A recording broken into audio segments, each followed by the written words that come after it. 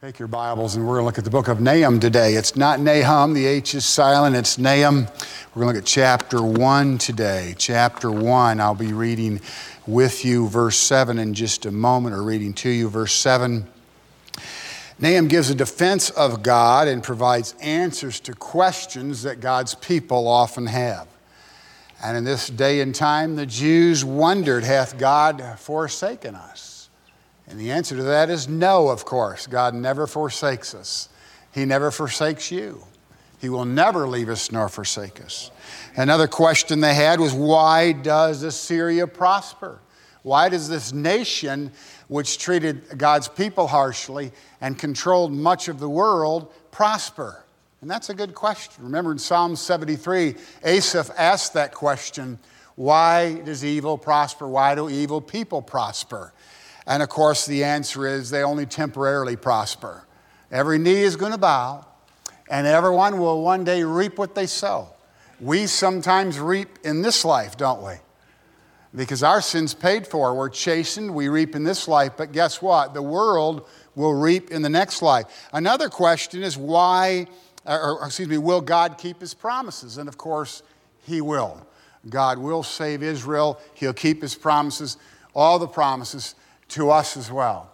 Take your Bibles, let's stand and read verse 7. Nahum, verse 7, chapter 1. A verse you may be familiar with. The key verse actually of the entire book is verse 7. The Lord is good. Amen. Now remember, whenever you see the all caps L-O-R-D, that's Yahweh. Not master. You'll find both in your Old Testament. It's Yahweh. So this is who? Who's the I am of the Old Testament? Yeah. Who is the I am of the Old Testament? Before Abraham was I am. Specifically, who is that? Jesus. So the Lord is good, and we know God is good. And look what it says here, a stronghold in the day of trouble. He's a fortress. He's a fortress. And he knoweth them that trust in him. Isn't that great? He knows me. He knows you. God bless us as we take a look in the book for a walk in the world. Thank you for this little prophetic book. Not minor in importance, but just a small book, so we call it, Lord, a minor prophet. But he has a lot to say. And we thank you for your inspired word. Blessed now in Jesus' name, amen. Thank you. You may be seated. Nahum means consolation. And we see Jesus in Nahum as the avenger of God's elect. We see Jesus in every book of the Bible, and here he's the avenger of God's elect. He was a person who is named after the place he was from, like other prophets. Nahum was a contemporary of Habakkuk and Zephaniah, and he prophesied during the reign of he prophesied to Judah during the reign of Josiah, during the end of his revival, and at the beginning of the time of Jeremiah's prophecy. So he rubbed shoulders with some pretty great people, Jeremiah, Josiah, and the other we call minor prophets. And he's prophesying about Assyria and about the siege, the upcoming siege around Judah. And he's going to talk to Assyria and he's going to talk to Judah. But this siege, we know, would take place somewhere between 661, when Assyria conquered Egypt, and between 612 BC, when we know Nineveh would eventually fall. So somewhere in that time period, a 50-year window there. Remember, Israel had fallen to Assyria in 721. Israel, as you know, is comprised of the 10 tribes, the northern tribes. Samaria was their capital, where the southern kingdom, Judah, is only comprised of 2 tribes, Judah and Benjamin. And the capital is Jerusalem. And so now, after defeating Assyria, 50, 60 years later, Assyria and Sennacherib are going to come and try and take Judah. God won't allow it to happen. But God does warn Judah, and he warns Assyria. Assyria will pay for what she's done to God's people, and Judah, if she doesn't get right, will repent. We know that he was from Capernaum of Galilee, and we know eventually Nineveh would fall in 612 BC. Remember, Jonah went there 100 years before, and 120,000 people were saved. They say they only had about 175,000 back then, and 120,000 of them got saved. And so what a great revival. But now they're again in trouble. Payday is not always on Friday. Great sermon preached 100-something years ago, payday someday. Payday's not always on Friday, but payday will come when it comes to the Lord's timetable. It'll happen. And we will reap what we sow, God's people will, and the world will. Judah had been paying tribute or taxes to the Assyrians and having to bow to their gods for over 100 years. They've been crying out to God. So we pick up in verse 1, we see the word burden. It means to lift up. The burden of Nineveh. Isaiah used this word 15 times. He talks about the burden of Moab, the burden of Babylon. And we know here is the message to Assyria, and this is going to be heavy. A message that will weigh down any Assyrian with any sense at all. I would hate for God to warn me and say, Dan, here's what's going to happen. He spanked me enough in my life, I don't want to go back and do those things again. But when God speaks, we should listen. And these books are just as inspired as the bigger books of the Bible. We call them minor only because they're small in size. And so here we find the burden of Nineveh, the vision of Nahum. And archaeology has finally confirmed Nahum's prophecy. This city was founded over 5,000 years before Christ. It was located on the Tigris River. It was the capital of Assyria. And Nineveh is mentioned in Genesis chapter 10 and verse 11. We know this was a massive city. The walls were 8 miles long and 100 feet high. And when you think about those cities and how they were constructed, it was awesome to think about that. They would have these massive walls. Some were many, many, many miles long and wide. And the older the city, they weren't quite as big. But there are walls. They find remnants today. They had chariot ramps. A chariot could go up and ride around the top of these walls. And they were just safe inside. Many were built on rivers. And they could pour their sewage into one end and drink in the other end and bathe in the middle. And it was just amazing how they constructed these cities. And one great siege warfare was when a river was dammed up and the enemy came in as they rerouted the entire river. And the people inside would be throwing hot oil and boulders and shooting arrows on the people who were trying to come into the city. They'd have enough grain to stay for a couple of years. We find siege warfare in the Bible where people ended up eating their own children. And so here now, Sennacherib and the Assyrians are going to surround Jerusalem. And Jerusalem has Hezekiah's tunnel. They have water. They have food. But God's going to take care of them, but it gets pretty difficult. We're not going to talk about the difficulty in that day, but they have found the world's largest aqueduct, ancient aqueduct there in Assyria, but did not discover the remains of Assyria, Nineveh, the capital of Syria, until the 1800s. Why? It was so devastated by God.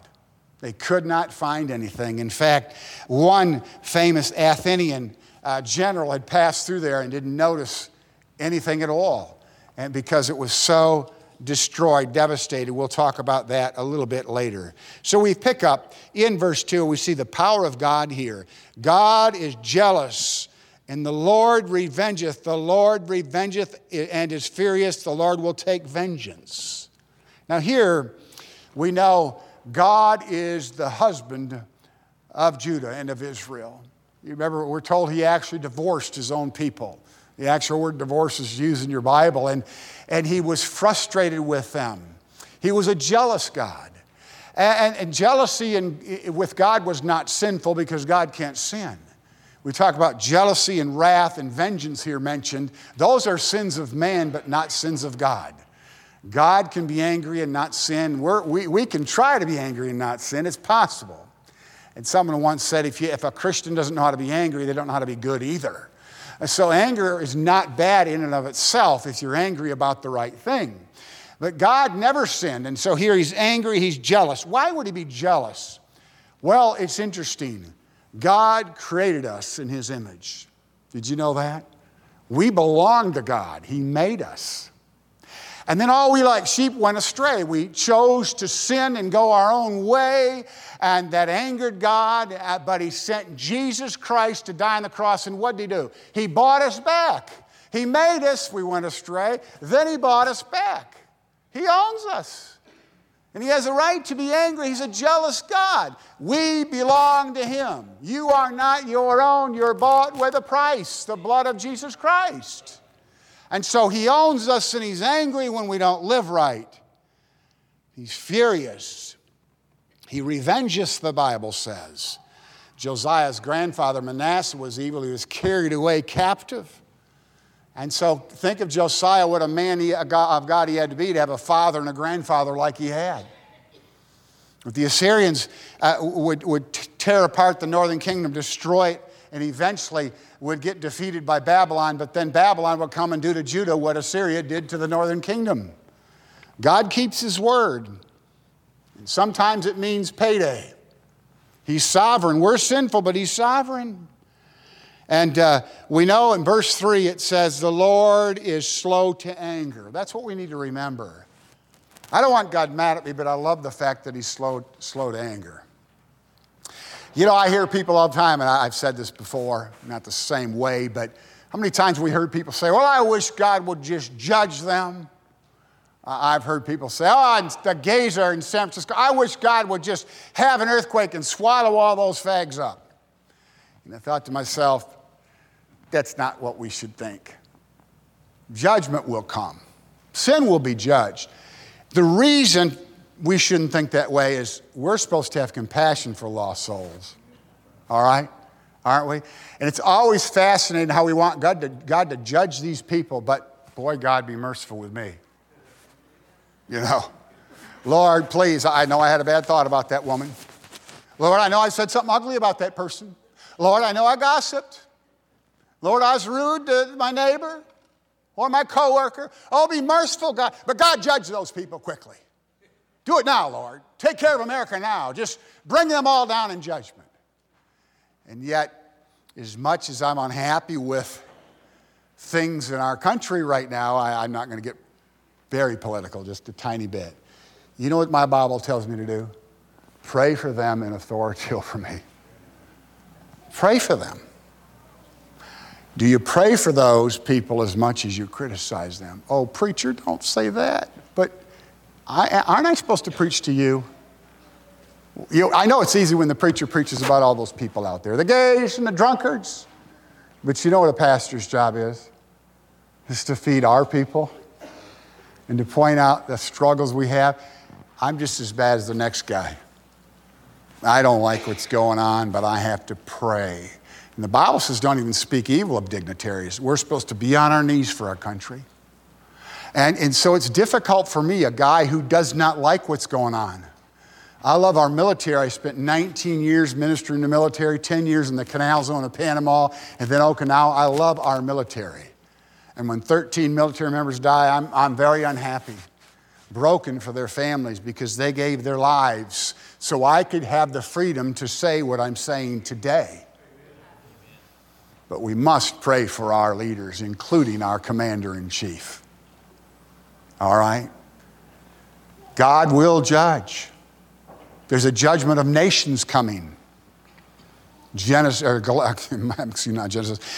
Matthew 24 and 25. There's a judgment of nations coming. We know that. God's going to judge Assyria. But here he's slow to anger. Look at Exodus chapter 24. Quickly, Exodus chapter 24. And we're going to show you how this Hebrew word is translated in Exodus chapter 34, not 24. Exodus 34 and verse 6. This word translated here, slow to anger, in chapter 34, verse 6, is translated long-suffering. And the Lord passed by before him and proclaimed, the Lord God, merciful and gracious, long-suffering. Did you know that? Aren't you thankful for that? You see, we can't have it both ways. We can't say, God, be long-suffering with me, slow to anger with me, but deal with Orville or Mike or that guy or that guy. It doesn't work that way. God is consistent. He knows each one of us. He knows our heart. He knows what I need. He knows when I need a whipping. He knows when I'll listen to his spirit and get in the word and deal with the problem I'm struggling with that day. Do you know I struggle every day? So do you. We all have our battles with sin. I'm thankful as I get older. I struggle less, but I still struggle every day. You know, I've told you about, that preacher that I blew the joke. Can't tell you that one now. We'll skip that joke because I already ruined it. I already gave you the punchline.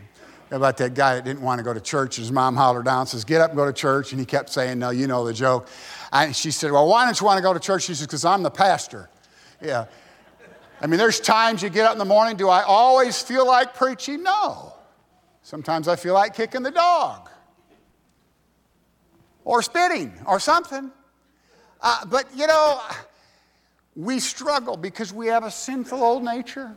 You don't have to carry this body of death with me till the day God delivers me from it.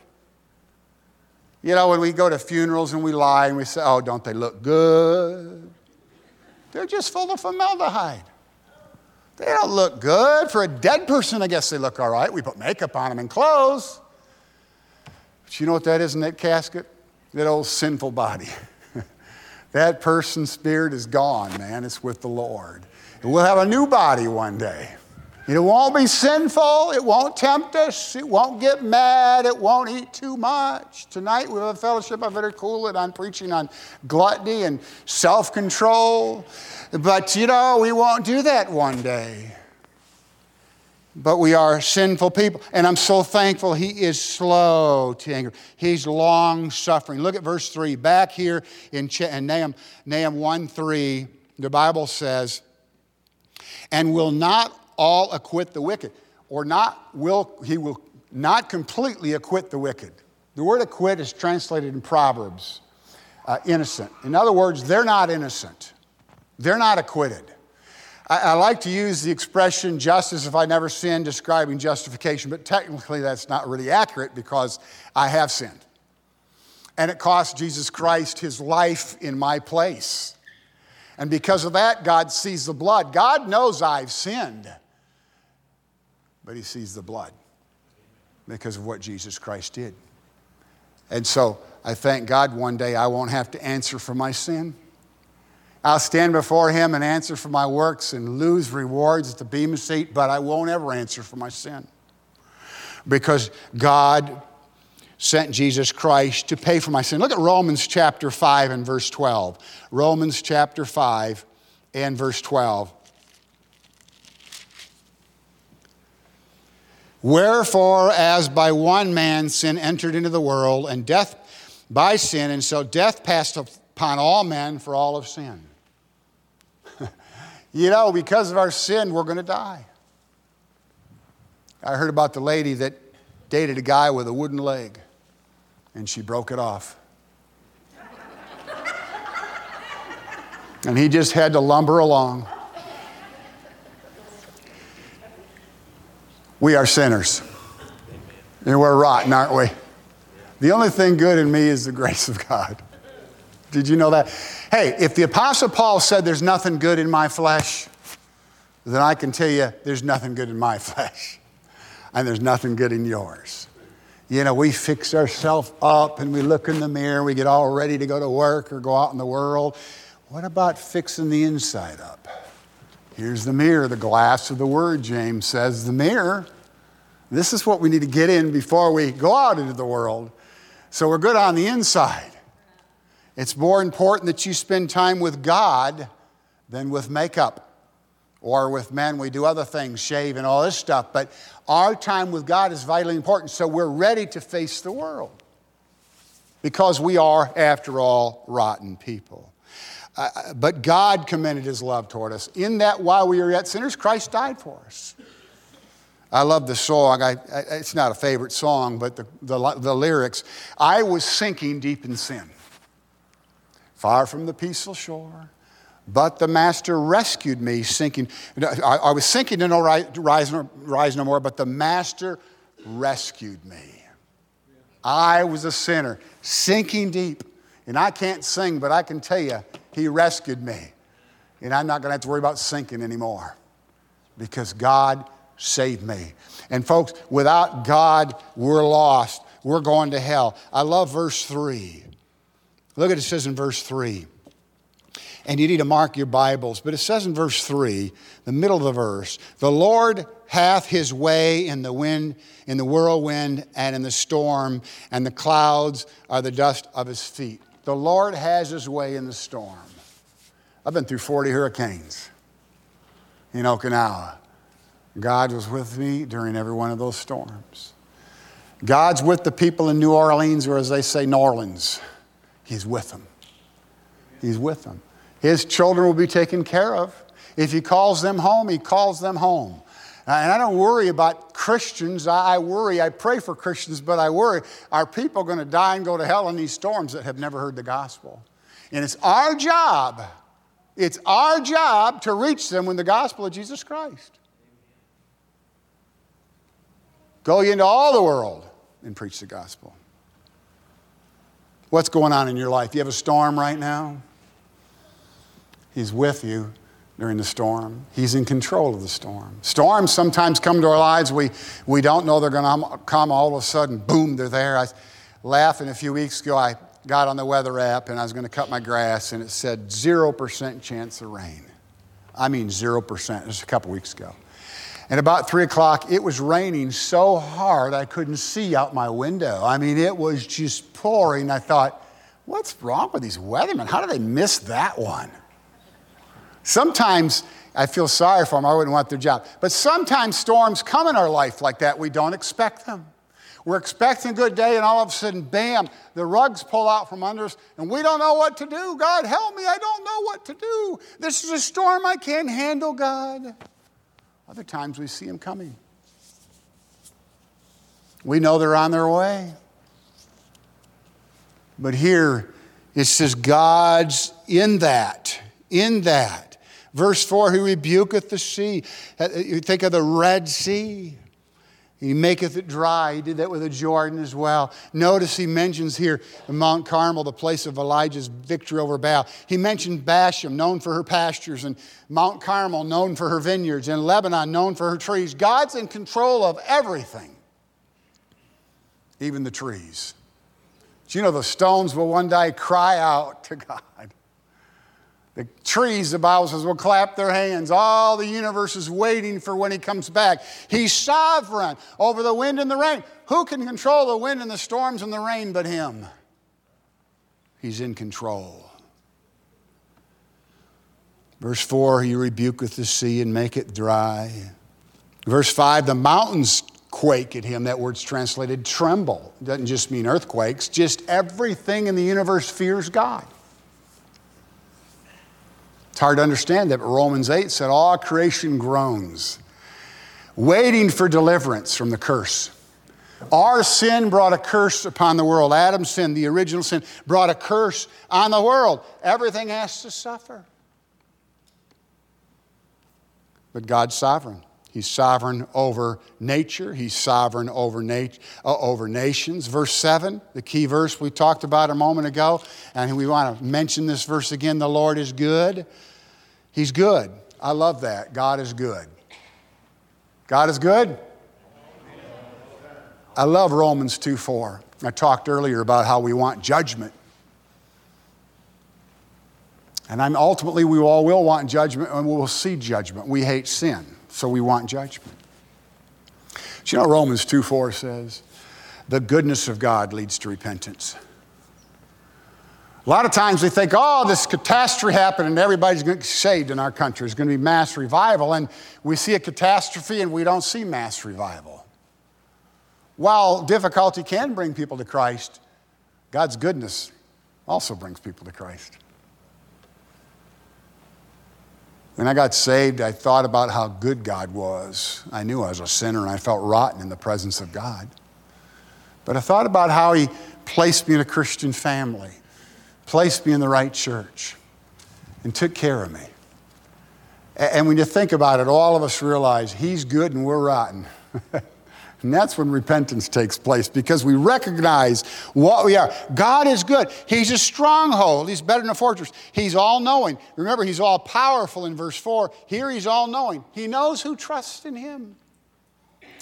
You trust in him, or do you depend on the world and the banks and the doctors and all that? That's the thing about money we talked about last week.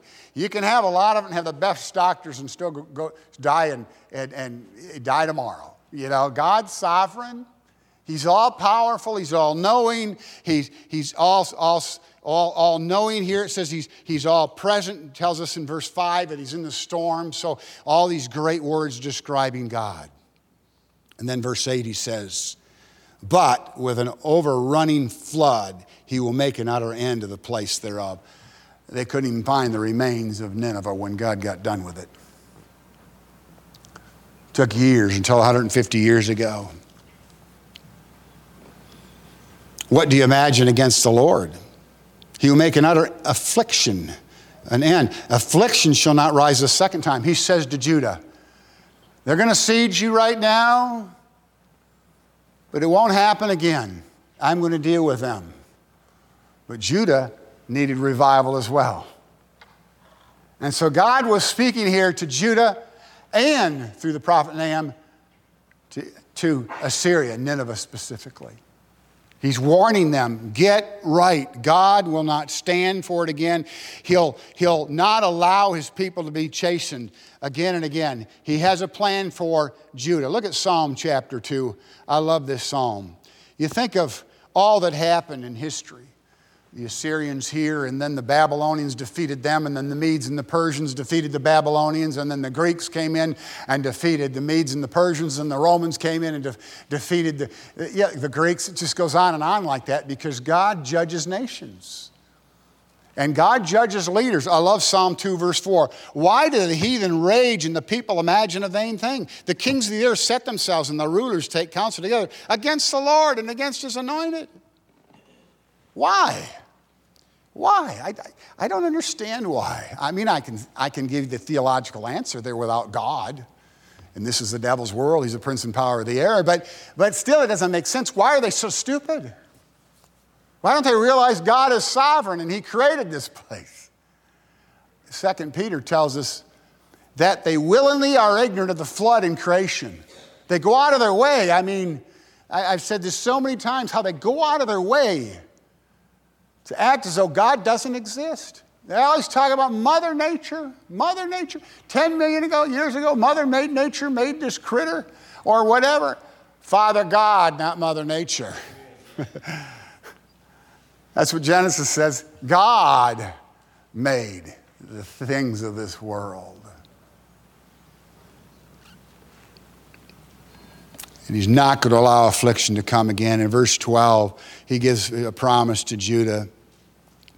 He promises them, back in our text, verse 12, he says, thus saith the Lord, though they be quiet, and likewise many, yet shall they be cut down when he shall pass through. Though I have afflicted thee, I will afflict thee no more. I'm going to deal with the enemy. I'm not going to afflict you anymore. Why? Because Judah would finally get right. And then what would happen? Like always, they'd go back into sin. Isn't it always amazing when you study the judges sometimes?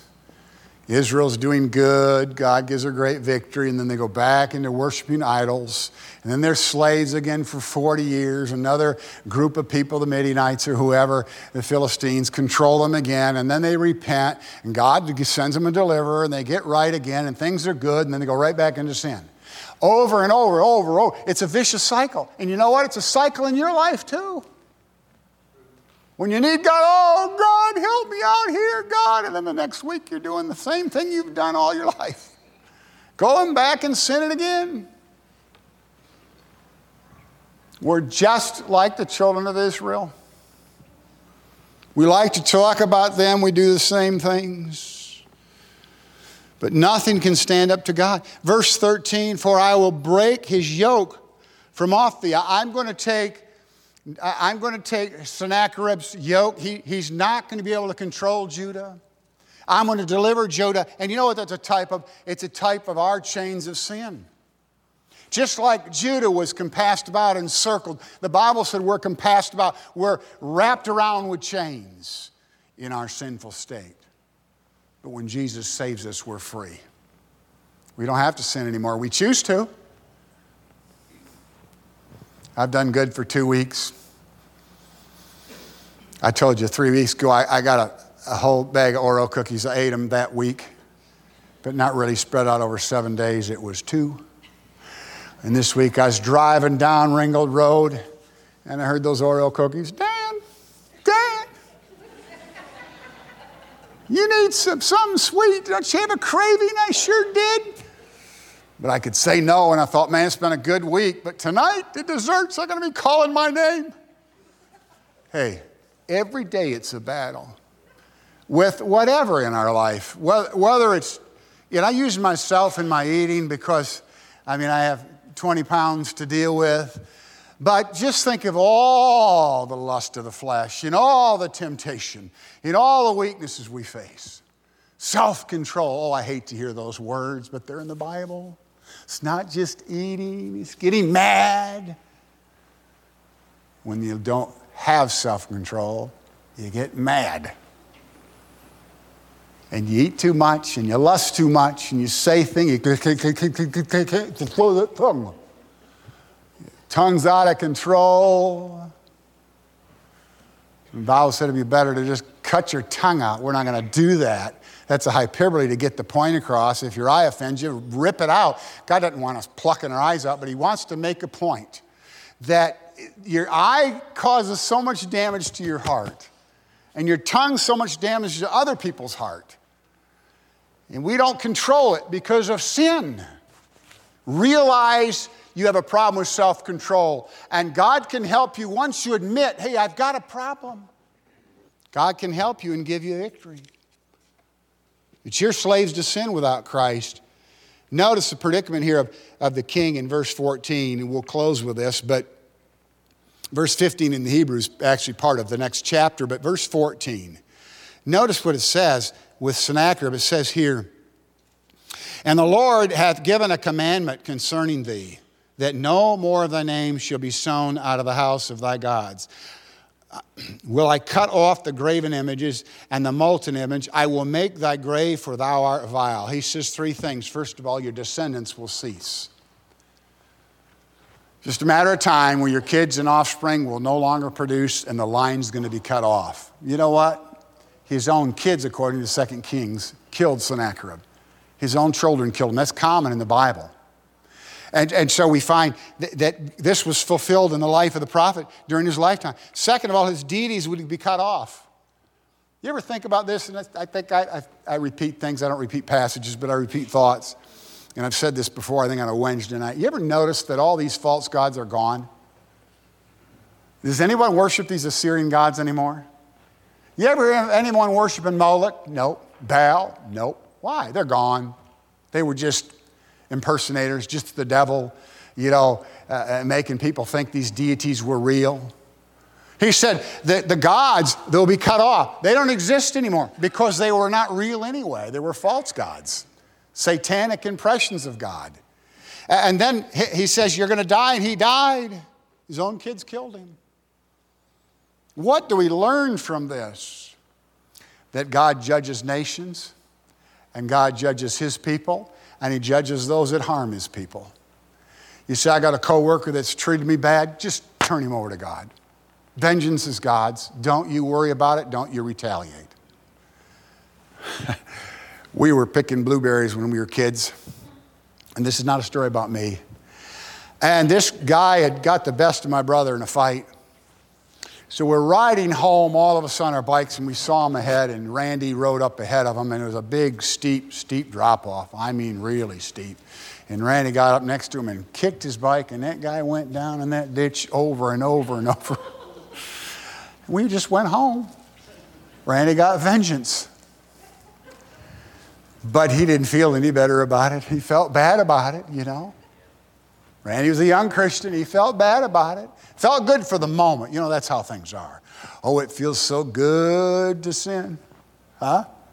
Doesn't it feel good when you say that ugly, mean thing to your spouse or to whoever you work with you don't like, and you snap at him? Oh, I'm waiting for this punchline opportunity, and I'm just going to nail him.